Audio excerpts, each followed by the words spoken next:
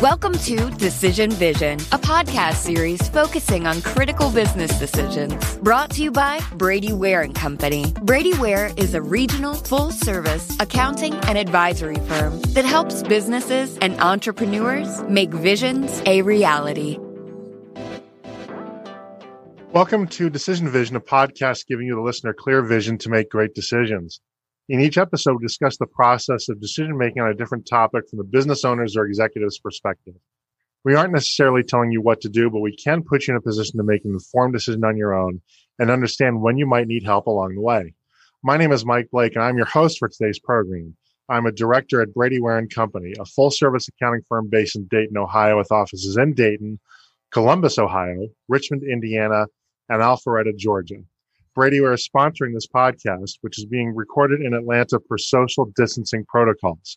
If you like this podcast, please subscribe on your favorite podcast aggregator, and please consider leaving a review of the podcast as well. This is the fourth in a sub-series of topics regarding how to address the coronavirus crisis. And we are, as everybody knows by now, we are faced with an unprecedented environment in our economy. And as one of our guests quipped before we started the show, basically the way that he is helping save the world is by watching Netflix, but I will not out him and reveal what the nature of the show is. He can choose that himself if he wants to, but I'm not going to do it for him. But that is sort of the world that we're living in, right? The best way we can help people is to do as little as we possibly can. And as a result of that, we are seeing an unprecedented rebalancing of the economy. We have whole industries such as restaurants that are shutting down en masse. We have other industries that are now booming and considered vital industries, such as anything supply chain, grocery stores, drugstores, Amazon.com, and so forth. And we're even now seeing companies that are stopping the businesses in which they're normally engaged, so that they can manufacture other things. You know, Hanes is supposedly gearing up to manufacture these N95 virus protection masks, and Tesla and Ford are gearing up in partnership with General Electric to produce ventilators. We just haven't seen anything like this before. Certainly not since World War II, and even then, it's sort of a faint echo. So, if you're like me and most other people, we're thrashing around for some kind of guidance on how to address the issues that are now facing all of our businesses, frankly, whether we own the business or executive or even an employee trying to help keep the lights on. And today we're going to talk about managing real estate assets and obligations in a shutdown world. And, you know, we real estate is kind of funny. It's one of those things that you don't appreciate, I think, until it's gone, in spite of the fact that we have a president who sort of made his claim to fame initially in real estate. But real estate's a real, no pun intended, is a real issue. It's no longer being used, and it's been under some pressure anyway, particularly on the retail side. But it's no longer being used. In some cases, it's being repurposed. We're seeing hotels in Manhattan that are being commandeered now to serve effectively as field hospitals. That is perhaps an extreme case, but I think that's going to come to other cities, including Atlanta. And you know, real estate that has been, you know, office areas that have been previously bustling with activity and have been a home away from home, frankly, for millions of employees, are now shut down, locked down, basically ghost towns. And this provides a whole unique set of problems and challenges, and maybe some opportunities too, that we need to understand how to address, because just because we're not working there that doesn't mean the real estate and the obligations that go with it suddenly disappear. Those have not shut down. And joining us to help us understand this question are my longtime friends, Brooks Morris and Andy Roberts of Cresa. Now, you may remember we had another person from Cresa on, Jason Jones, who used to fly navigation and ordnance in A6 Intruders, used to fly off aircraft carriers, and he came on to help us understand the benefits of hiring veterans. But now we're bringing a couple people on from Cresa to actually talk about real estate. And Cresa is an international commercial real estate firm headquartered in Washington, D.C. And they represent tenants and provide real estate services, including corporate services, strategic planning, transaction management, project management, facilities management, workforce and location planning, portfolio and lease administration, capital markets, supply chain management, sustainability, and sublease and distribution. Formed in 1993, Cresa now has more than 60 offices and 900 employees.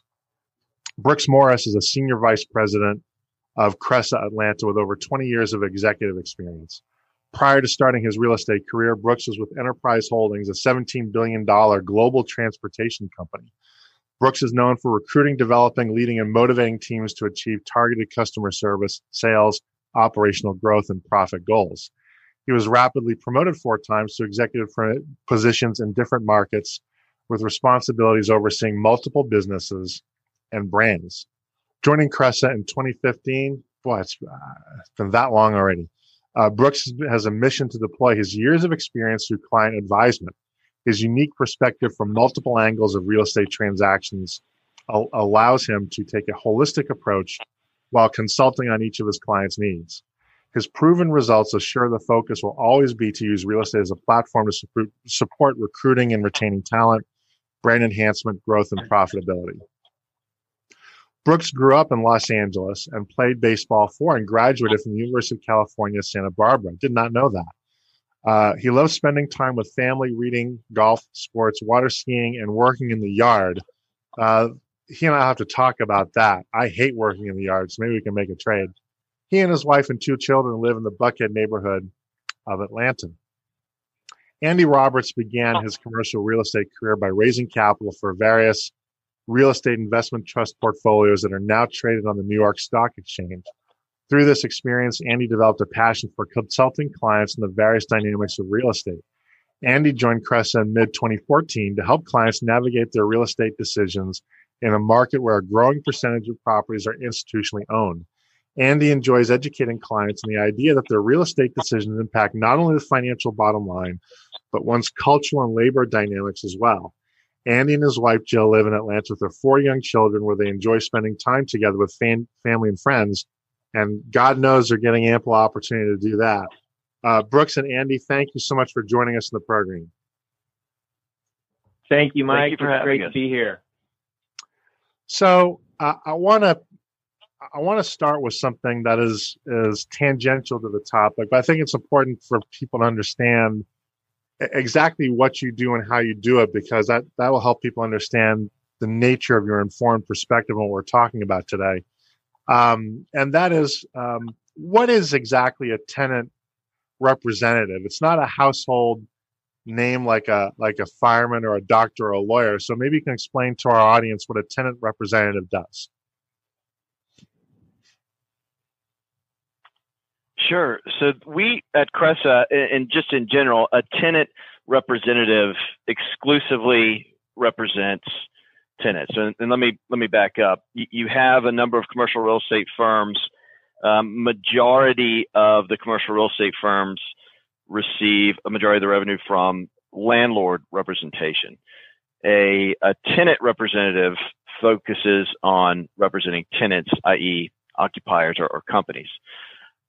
In general, that's how a tenant representative is defined. Now, what's unique about Cresa and what we do is we exclusively represent tenants, i.e. occupiers. So we are not representing any landlords, i.e. REITs, institutional owners. And we do that to remove all conflicts of interest so that we are completely free to focus on the needs of our clients, the occupiers. We're free to think beyond space. and negotiate as hard as is required on behalf of our clients. So in general, that's what a tenant representative does, and that's what's unique about Cresa, in that we are the largest global firm that exclusively represents tenants, or as we define it, occupiers. And that's well said. But that's well said by Andy. I'll add one thing to that.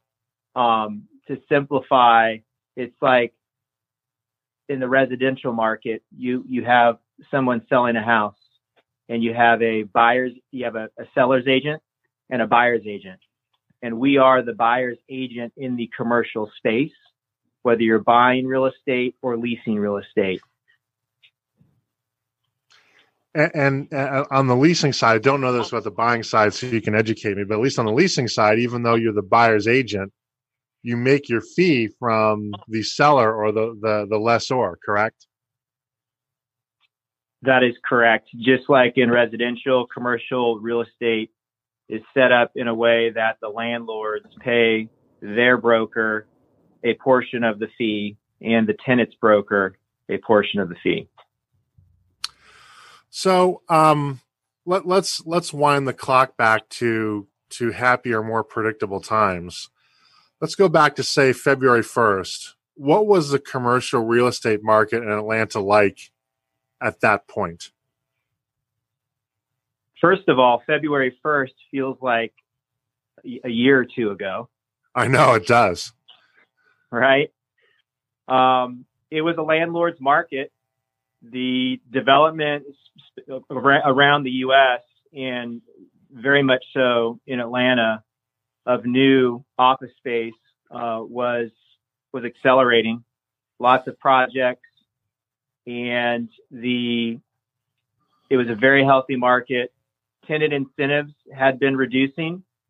Large blocks of space were competitively being pursued by multiple tenants in some cases for one or two large blocks of space.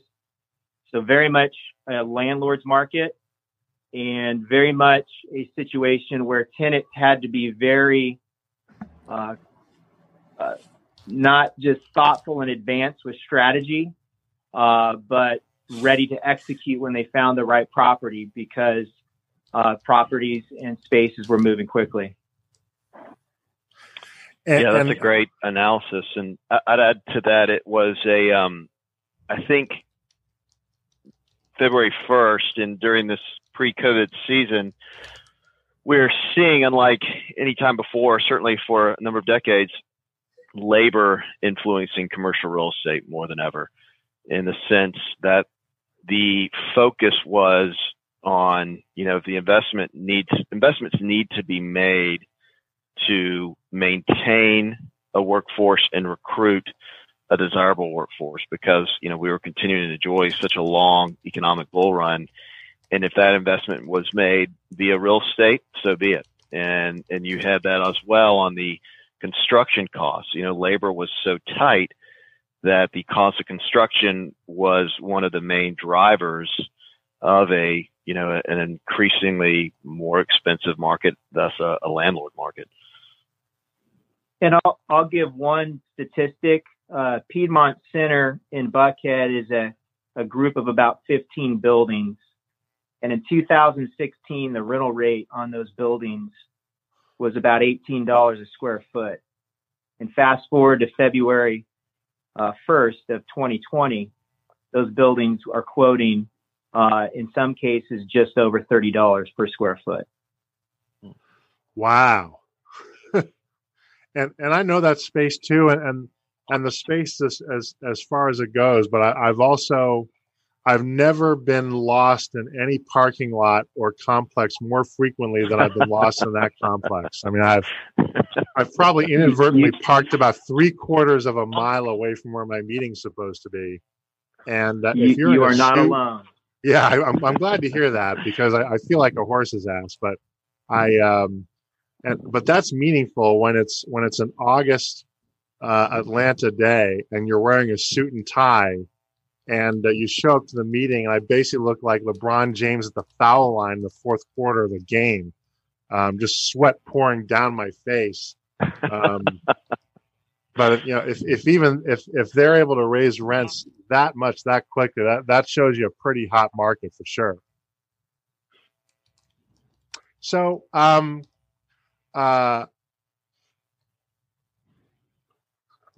in the commercial real estate market, I guess really the question is there a commercial real estate market? Have you guys pretty much frozen in place now? Is there anything going on right now? What does the market or the industry look like today?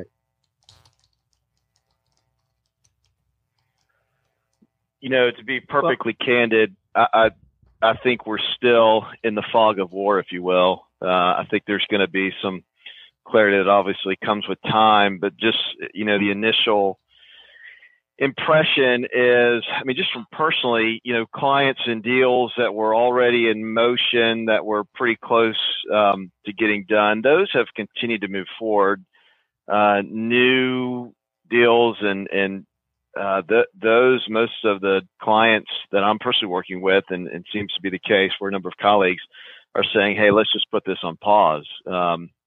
So that's one dynamic. A second dynamic is you have, obviously, across the board, companies trying to figure out, holding on to every dollar, cost-cutting initiatives, reaching out to their landlord, saying, hey, what can we do? Can we abate rent for 3 months, 4 months? At the same time, you have those very same landlords having the same conversation with their lenders. And it's all across the board. Candidly, very large household institutions. There's been one that everyone would recognize that has come out and said, hey, 3 months abated, no questions asked. We want to work with you. To another household prominent lender that has just said, we're not budging. We're not giving any grace, any mercy, period. And so obviously those landlords are in a tight spot. They've got to turn around. They don't want to say the same thing to their tenants, but they don't know if they can afford not to. And so it's really interesting. You don't have a consensus other than, those conversations are being had, a lot of probably wait and see, but it's really interesting because the responses are all over the map. Yeah. And to Andy's point, Andy said it very well. There's 3 buckets.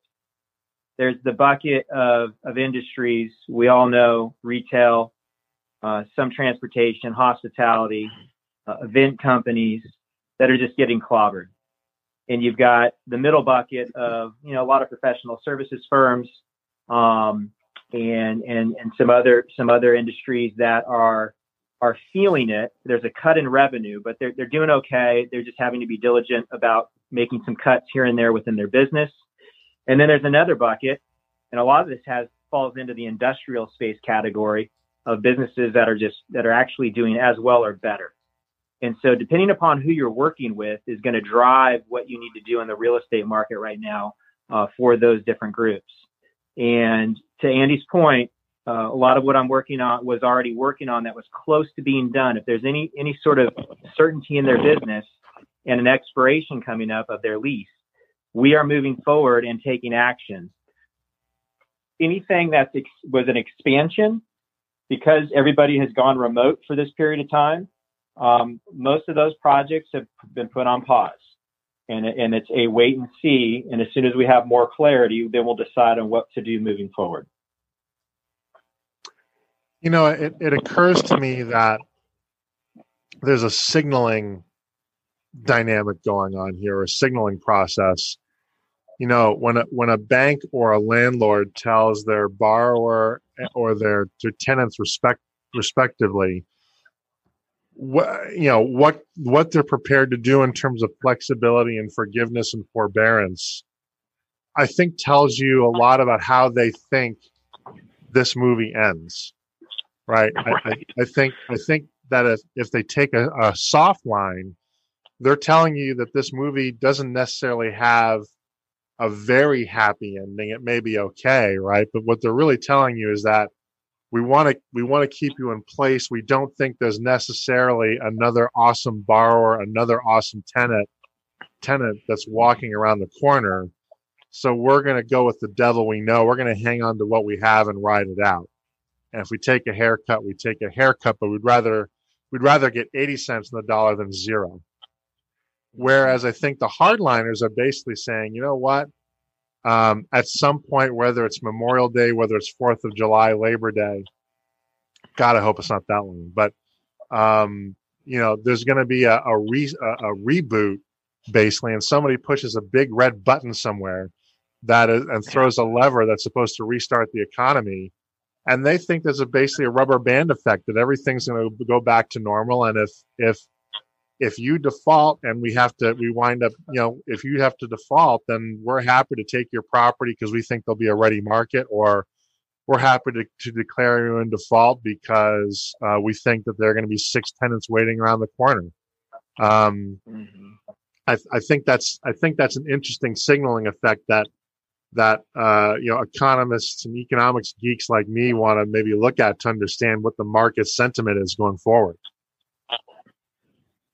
That's a great point. Yeah. Yeah, it's a great point. I think, go ahead. No, you said it was a great point. I want to hear more about my great point. Well, the signal, you're correct. It does send a signal, but it also, anytime there's change that happens or there's a challenging environment we're all navigating through, sometimes it also sends the signal on what's the philosophical approach of a business owner or ownership group. And sometimes that has nothing to do with the economy moving forward and their feelings on that, but just how they approach business. And are they looking at a tenant as a long-term partner and somebody that they want to share success with, or are they looking at it in a transactional way?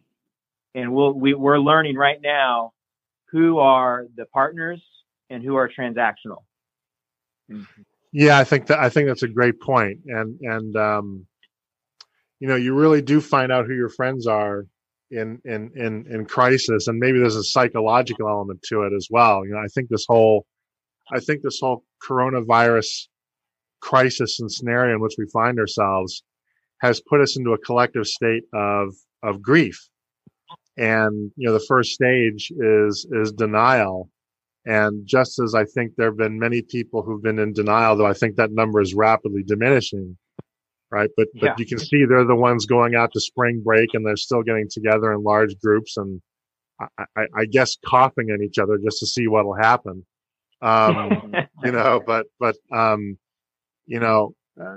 There's probably some of that psychology in the business market too, where there's just it's a scenario that can go so sideways and so horrifically that I think some people and businesses psychologically just go to a place of denial because they're just not emotionally ready to embrace the potential reality. Agreed. Yeah. And to your point, Michael, on an economic point, I think Brooks put it really well, made some great points. And I think what's so unique about this scenario is, and it's going to be interesting to see how the legislation plays out, because you have historically, when it comes to real estate as a broad brush, legislation is first seen in the residential arena. And I think personally, probably because, politicians score more points that way. Yep. For example, a number of states have already come out and said, hey, there can be no foreclosures on any residential homes for X number of weeks or months. The commercial real estate arena, the legislation, if it happens much further down the road, it's going to be interesting to see if that legislation does take place in the commercial arena. So, for example, if you have tenants defaulting, to what degree can the landlords, what retribution do they have? And if they're prevented legislatively from doing so, and I think what may drive that in this arena is, historically, defaults have been from financial reasons. So, for example, 08, 09, there was too much debt involved and irresponsible underwriting of the debt. No one who's alive today has seen this type of scenario where the driver is a medical health dynamic where, sadly, tragically, 1,000 Americans are dying a day, and so there's this kind of this social element overlying this that I think is so unique, where it's not, your typical debt problem. It's it's just kind of a war with an invisible enemy it's almost like for someone to come out and foreclose, it's just, there's kind of the level of evilness to it that I think there's this social pervasiveness that's unprecedented, and it's going to be really interesting to see how it plays out. And it's going to be, I think that could drive greater legislation in the commercial arena. For example, not allowing landlords to penalize a tenant for defaulting. Time will tell, but that'll be interesting, because usually that legislation stops in the residential arena. So, a lot of offices are empty. Ours is largely empty, although a few people are coming in, but a fraction. Most of us are working from home. If you've got an office that is basically empty, right? Empty assets are scary. I remember when I was a kid. This probably explains a lot about me. When there was an abandoned house or a house in our neighborhood that had construction that was paused for a while, we would go into that house and we would find pieces of wood and huck them at each other. And we'd find pieces of copper tubing and whack each other with them, basically. And, it's illustrative of what can happen if you have real estate that is not sort of being looked after. And if I've got an office that is now, basically empty, is there something that I need to be doing as a tenant to be looking after my real estate or, my space, even though I don't own it? It's still important, it's still an asset. There's something I need to be doing to look after it or take care of it during this down period? It depends on the position of the real estate. So if you're an owner, you're going to be looking at this differently. If you're a tenant of a full service office, you're really not going to need to do anything per se, because the landlord, through the full service structure of the building or the lease contract, is going to be responsible for everything. And I would say if there's anything that you're responsible for within those four walls, maybe it's phones, internet, that you probably have already moved to remote and cloud. There may be some opportunities to make sure that your expense is being allocated appropriately. If you're an industrial user and you are leasing and you're on a triple net lease and you are leasing a building that you're the only tenant in, there lies some opportunity and operating expenses that you're responsible for as a tenant that you can take a look at and go dark in a building, basically turn certain things off so you're not paying for them while you're not using them. Those would be the only things that you would be really looking at doing while you're not using the real estate. And it really pertains to industrial spaces. But those particular businesses right now, most of them are in business and in some cases thriving. Yeah. Brooks makes a great point. I think it'd be interesting it's worthy to note. Let's take, for example, an office building, a Class A office building. There's multiple tenants. Tenants, and Brooks is right, it's on the landlord's onus to run that building. And so I think every tenant in their lease is going to have typically pass through of operating expenses that they're, and the increase in operating expenses are going to be responsible for paying in the next calendar year. And so I do think it's responsible for tenants to currently be in communication with their landlord on what are they doing to mitigate expenses while the buildings are vacant, so the tenants can, be able to enjoy those savings. And then also keep in touch on, what are the potential increased expenses that are around the corner. So you have, likely there's going to be new janitorial dynamics. There's also likely, in the when America gets back to work, if you will, you're hearing a lot of sentiment towards, kind of not everyone just goes back on Monday. It's kind of you're phasing in, and almost to the point where you have longer hours, certain departments working in the morning, certain departments working in the evening, and you have kind of maybe an overlap of one or two just to help respect social distancing as we start phasing back in. So then you get into, an office building, the HVAC, for example. I mean, hopefully this is happening late spring, summer. Well, HVAC expenses are at their highest at that point. And typically a building will say, okay, well, we're going to be running HVAC from, say, 8 to 6. Well, now if you're running it from 7 to 8 or 9 at night, you're going to have higher expenses. So tenants need to be aware of how are those expenses going to be passed on to them, and what's going to be their cap that they have in their lease on what the expense increase will be next year. So I do think there's currently some planning that can take place on the tenant's behalf that'll serve them well. Let me jump on that. Go ahead. Mike, one thing I just thought of, I should have already mentioned as it pertains to your question and what you can do while you're not in your space right now. As it pertains to any metropolitan building that charges for parking, in most cases right now, because you're not using that parking, you can negotiate with your landlord to not pay for that parking potentially. We've done that within ours. So that's something for sure to look at. Okay. Yeah, that's good advice. That's an actionable thing people can, if they haven't done it already, they can do right away. So we touched upon this a little bit, but I want to make sure to address this explicitly.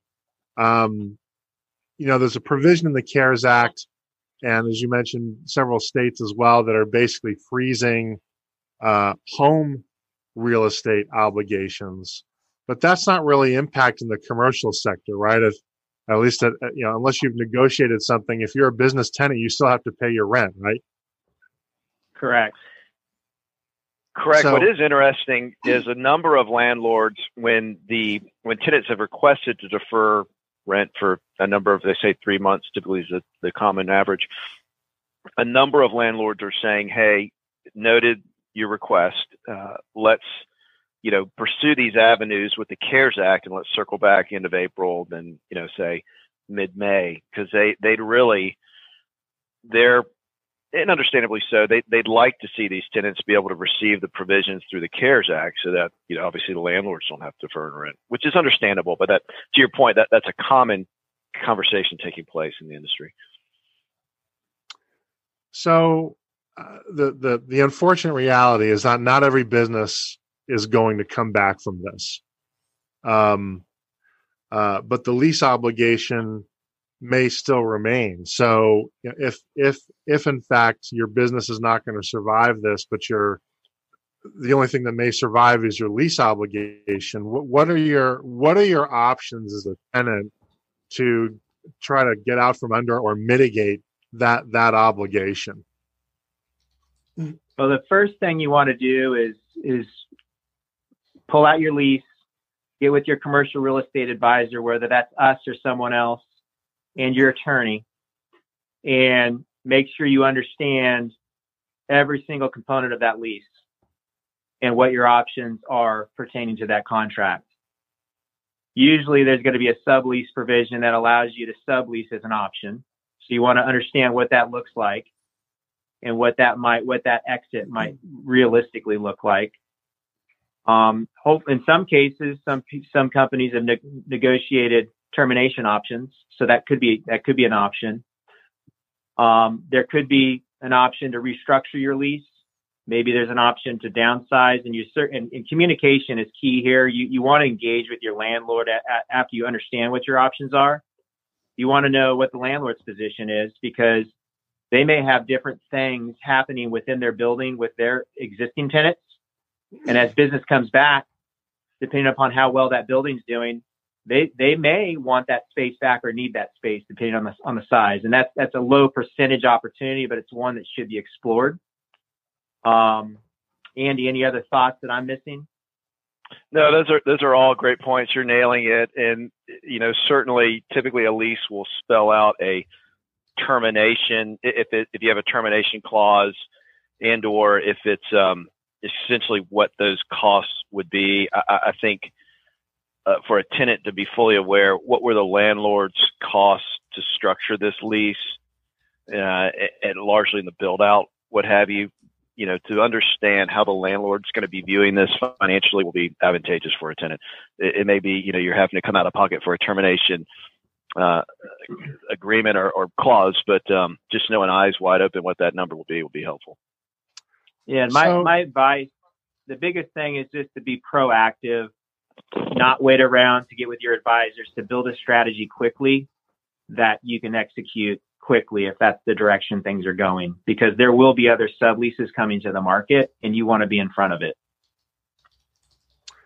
We're talking with Andy Roberts and Brooks Morris of Cresa about managing your real estate obligations and assets in a pandemic world. And I want to interject here. I've interrupted them a couple of times inadvertently, and I apologize for that. One of the challenges of doing this remotely and not in the studios, we don't normally have the visual cues where I can tell accurately if people are done talking or not. So I'm not on speed or anything like that. This is sort of me learning about how to conduct interviews also in a coronavirus world. But getting back to this now, I want to touch back. I want to touch now then on something that you said, because I want to drill down a little bit. And that is that, the reaction or the posture of the landlord does vary from landlord to landlord, and that may be driven ultimately by how their bank is treating this. But generally, are you finding more often than not that landlords do want to work with their tenants in some way to accommodate them?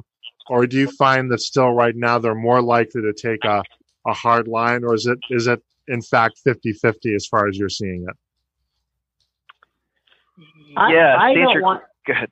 Yeah, go ahead, Brooks. I wouldn't say it's hard to say right now, because I would say the majority are taking the approach that we want to help. There is a percentage, which is a smaller percentage, that's basically saying yes and taking action immediately and saying we will help, get us this information, and we're going to go ahead and accommodate your request. The larger percentages, we want to help, but we want to make sure you really need the help. So these are the things we need to see from you and let us process this. And I'd say there's a small percentage that are taking the hard line. So I'd say the lion's share want to help. It's just they are taking a very thoughtful approach on what requirements need to be met in order for them to actually execute on giving that help. Yeah, I think Brooks is absolutely right. I think to your question, Michael, the answer is yes, and that landlords genuinely want to help. I've yet to encounter any landlord that's kind of this evil villain, laughing that they don't want to help. It's and I think from their perspective, to be empathetic to their world, they're internally discussing, okay, we have this tenant that's been a great tenant. They're asking for a rent deferment. We generally want to help them. And so then what are our lenders willing to do? And then B, depending on how they're structured financially, it's commonly a question of, okay, well, what will the implications be to our investors? And so they're a lot of times they're kind of stuck between a rock and a hard place. You don't want to have a very difficult conversation with either. And I think the answer in this unique health pandemic is, everyone to be transparent as best you can. And I think the reality is both sides are going to have to, essentially kind of receive a burden, part of the cost for us as a society to get this behind us and move on. And I think hopefully there's a sentiment of goodwill that'll carry that to some degree. And yet, whether it's the investors carrying a bit of a cost, so it's not like a landlord's quick to say no. If they do say no to a tenant, it's because they don't want to say no to an investor. For example, they don't want to tell them that, hey, with this unprecedented economy, your dividend's about to go down. And you've primarily invested in our fund because of the dividend dynamic. So they are in a tough position, and yet I think both sides, to get through this efficiently, are just going to have to recognize and transparently have the conversation. There's a cost to care, and agree we can kind of split that amicably and move forward. And in an effort to give a tenant who is maybe listening, or business owner or executive maybe listening to this, an actionable item or set expectations, to Andy's point, these landlords either have a lender to pay themselves, and they're not getting forgiveness for this at this point in time, or they have investors they're paying. And so the tenant needs to understand they're asking for help. And so in order for that to work, it's got to work for both parties. And if the landlord's going to help and you really need it, there are ways in which you can structure that help where the landlord can get something maybe towards the end of the lease that's beneficial to them, but it allows the tenant to receive relief today. So the tenant needs to understand that they may need to understand what they have to offer that would benefit the landlord, which makes the landlord feel a lot better about giving them the relief. Yeah, Brooks makes a great point, and we're typically seeing that take place one of two ways. One being, hey, defer 3 months of rent now, and you can add it on the end of the term that I'm obligated to lease-wise, or 3 months of deferment now, and then, that delta that you deferred, amortizing that over the remaining term. Those are typically one of the two paths that we're seeing landlords open to having. So let's look at another scenario, a somewhat happier scenario. Maybe when you return to work, there's going to be a company to which to return to work, but maybe you decide that your office needs are going to be different, right? You decide, for us, for example, I know in our Alpharetta office, we've seen a marked increase in productivity with remote working versus being in the office. I don't know if we're exceptional or not, right? But other firms may decide that they kind of like, for whatever reason, they kind of like this remote working kind of scenario, but they're going to keep their office. They may have to, right? Or there may be other reasons to keep it. What are other options to generate value from their lease space if they're not necessarily going to have a full office of employees anymore, but they still want to get value out of the space that they're already paying for and have invested in? How might you redeploy that space to be value added? I think it's case by case, Mike. I mean, it really depends upon what type of business is it. Do they have clients that come into that space? Do they not have clients come into that space? Their business is going to dictate how they can best redeploy that space. Before I get into that a little bit, I would say it is going to be a very interesting time moving forward. I think what's happening with this forced remote work situation is it's really heightening the awareness of the types of jobs that are okay to do remote and the types of jobs that are not okay to do remote or shouldn't be remote. And so I think you're going to see that sort of become a big topic before you understand how are you going to redeploy your space.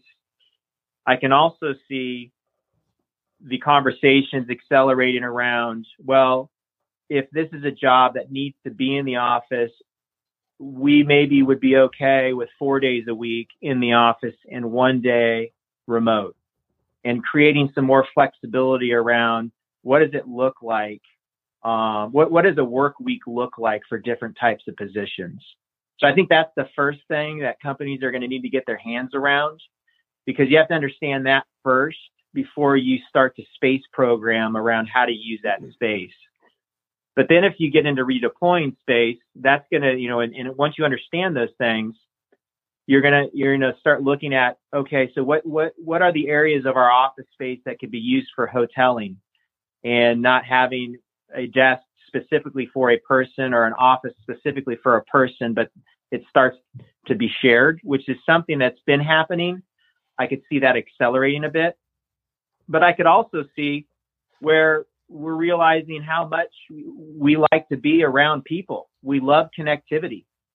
Energy is created from when you're around people. Ideas come from serendipity that happens in water cooler discussions. And, Starbucks wouldn't have been doing so well with people that worked remote if they just stayed at home and worked by themselves. Starbucks is full of people that are remote workers because they like to be around other people. So I think you can see office space being redeployed that replicates, to a degree, restaurant and coffee shop environments that draw their people in to that environment to work and have the energy of being around people. That's a really interesting. Sorry, go ahead. I think Brooks makes a lot of great points, and this will continue to affirm and accelerate a trend we've already been witnessing, in the sense that office setting and a work setting, transitioning from a industrial economy to an idea-driven economy. I mean, it's even 10 years ago, even 5 years ago, and degree still pre-COVID, the degree to which the number of businesses still kind of operated with this mentality of, well, this is my desk, this is where I go, this is where I sit. Right. I mean, that really kind of originated out of an industrial revolution mindset, which was, you had to be there for the specific function. And yet, as we've obviously moved to an idea-driven economy, that no longer makes sense. And so it doesn't mean, obviously, you go away with,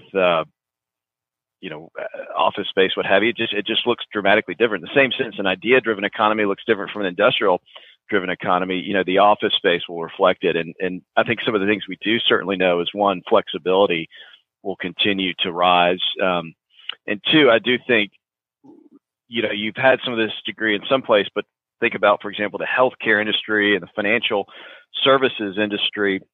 If you're in either of those, you're going to continue to, a main theme is going to be working with your attorney to really get buttoned up on remote security in the sense of SEC regulations and HIPAA regulations. And you've had a lot of that discussion, from within your office and to some degree, some laptop protocol, what have you. But knowing that a flexible, remote workforce, that's not going away. Some of this is going to be certainly higher post-COVID than was pre. That's just going to continue to put more focus on what does that look like on those specific industries that are highly regulated. You touched upon something I want to jump on just a little bit, although we're running out of time, unfortunately, but it bears discussion. And that is that, the bulk of what I see being written right now is that we're never going back to the old way of doing things. People are going to work remotely a lot more. And, I'm not entirely sure that's true. I mean, I've been working from home for the bulk of the last 10 years or so. But I think I'm a little bit of an outlier.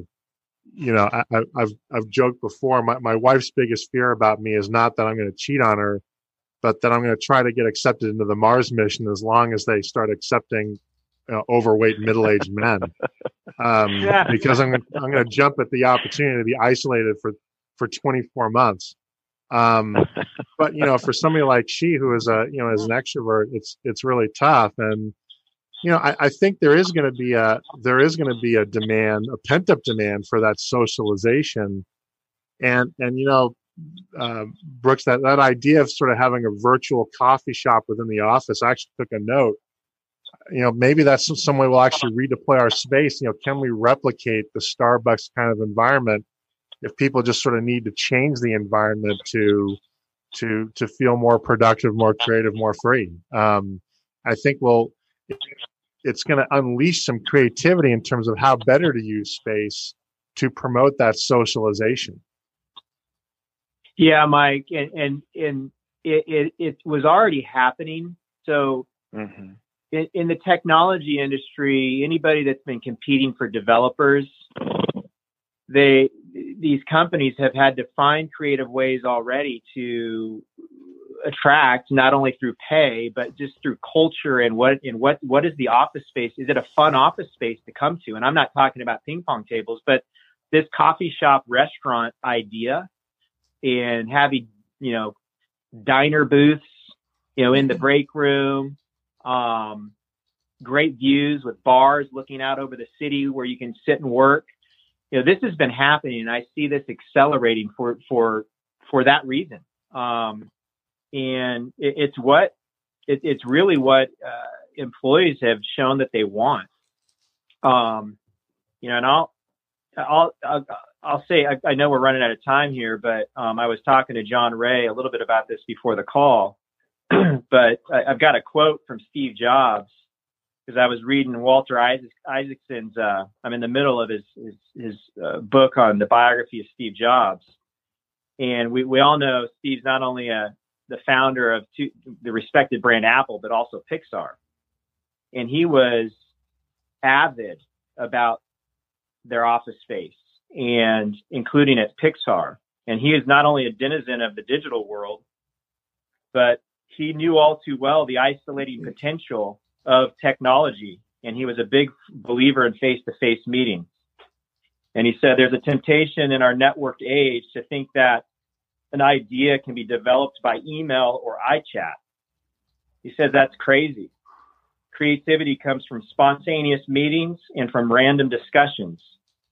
And I think that, I think there's a lot of truth in that. I just think there's a balance that has to be found between flexibility and how technology can allow us to be remote and flexible, but also when and how often should we be face to face, and what do those environments look like now moving forward? Great point. So, one last question I want to touch upon is the return to work scenario. I believe, and you can tell me if I'm wrong, of course, but I believe that, how we, and you touched upon it actually, but, how we work is going to change. And I think there's going to be some negotiations between tenants and landlords and how to accommodate that. For example, if you now, even professional services move to shift work, basically, right? And is the climate control now going to be kept on, and who pays for that? I think that, one janitorial visit per day is not going to cut it, right? You're going to need to sterilize the office, I think, multiple times a day. I'm certainly advocating that for our firm. And other kind of logistical issues, employee access. Do you have to put toilet paper in a safe, right? Which sounds absurd, but it's not, right? Is it worth thinking now about what the return to work scenario looks like? And are these things that you ought to be talking to your landlord about now, about what that looks like, so you can agree in terms of, who's responsible for what and how? Yeah, Absolutely. I think before you have that conversation with your landlord, I think with your advisors and your executive team, you first want to, and asking questions among all your employees, you want to understand what is your need as a company first. What's your plan to address this? Because you don't want to go get out in front of this with a landlord before you know what you're really asking for and why, because you want it to support your long-term business needs and short-term with addressing making sure that you're getting the janitorial services that you need. And once you establish what the need is, then you go engage in a proactive conversation with your landlord to address those things. But I think, depending upon how long this lasts, there's an opportunity to be in a better position as a tenant with more leverage in the cycle that we may be entering into. So this could be an opportunity for tenants to eventually, not right away, certainly if you have a lease expiration coming up, to restructure leases. There may be, there's going to be a lot more subleases on the market, which is going to be competitive with the direct lease options for landlords. So, I think that there's going to be an opportunity to push some of the responsibility for additional expenses onto the landlord and have more incentives that the landlords are offering. Those are great points. And I think one noteworthy point to consider for those working primarily in an office setting who are leading a company is that it's very possible that landlords for a season of time as we start to get back may have kind of revised density requirements that the tenants are going to want to be aware of, and again, it's not that landlords are looking to be difficult. We just don't know what conversations they're having with lenders, and primarily in that sense, probably their insurance brokers, in the sense of to mitigate any outbreak. It's very possible, you don't want to kind of have an internal planning session, come up with a plan, and then find out it's not compatible with what the landlord will allow. And I don't think it's going to last forever, but I could very well see a scenario where, hey, the ban is lifted, and so then for the next 30 days or 45 or 60 days, there's kind of a revised density issue that landlords are asking / mandating their tenants adhere to. Yeah, I think Andy brings up a great point. Historically, square footage of use per person has been 300 square feet or higher. And over the last several years, that's gotten down sub 200. So you could see where there's not as many people that need to be in the office, but they still need almost as many square feet because it's being mandated that it's not allowed to be that dense anymore. And you have to have more square feet per person. I could see that potentially happening. Huh. Yeah, certainly places like California, New York, you may very well see that. I hadn't thought of that. Yeah. I think it's a great observation. Guys, this has been great. We're already over time, and I want to be, as I try to be, uber respectful of your time. If people have other questions that we weren't able to cover today, how can people contact you? Sure. We're obviously if you go online and Google Cresa, this is Andy Robertson and Brooks Morris. We're both in the Atlanta office. Obviously our website's a great resource to learn about our firm. And then you can specifically visit the Atlanta link, as well as, Brooks has a personalized bio page. I myself have a personalized bio page.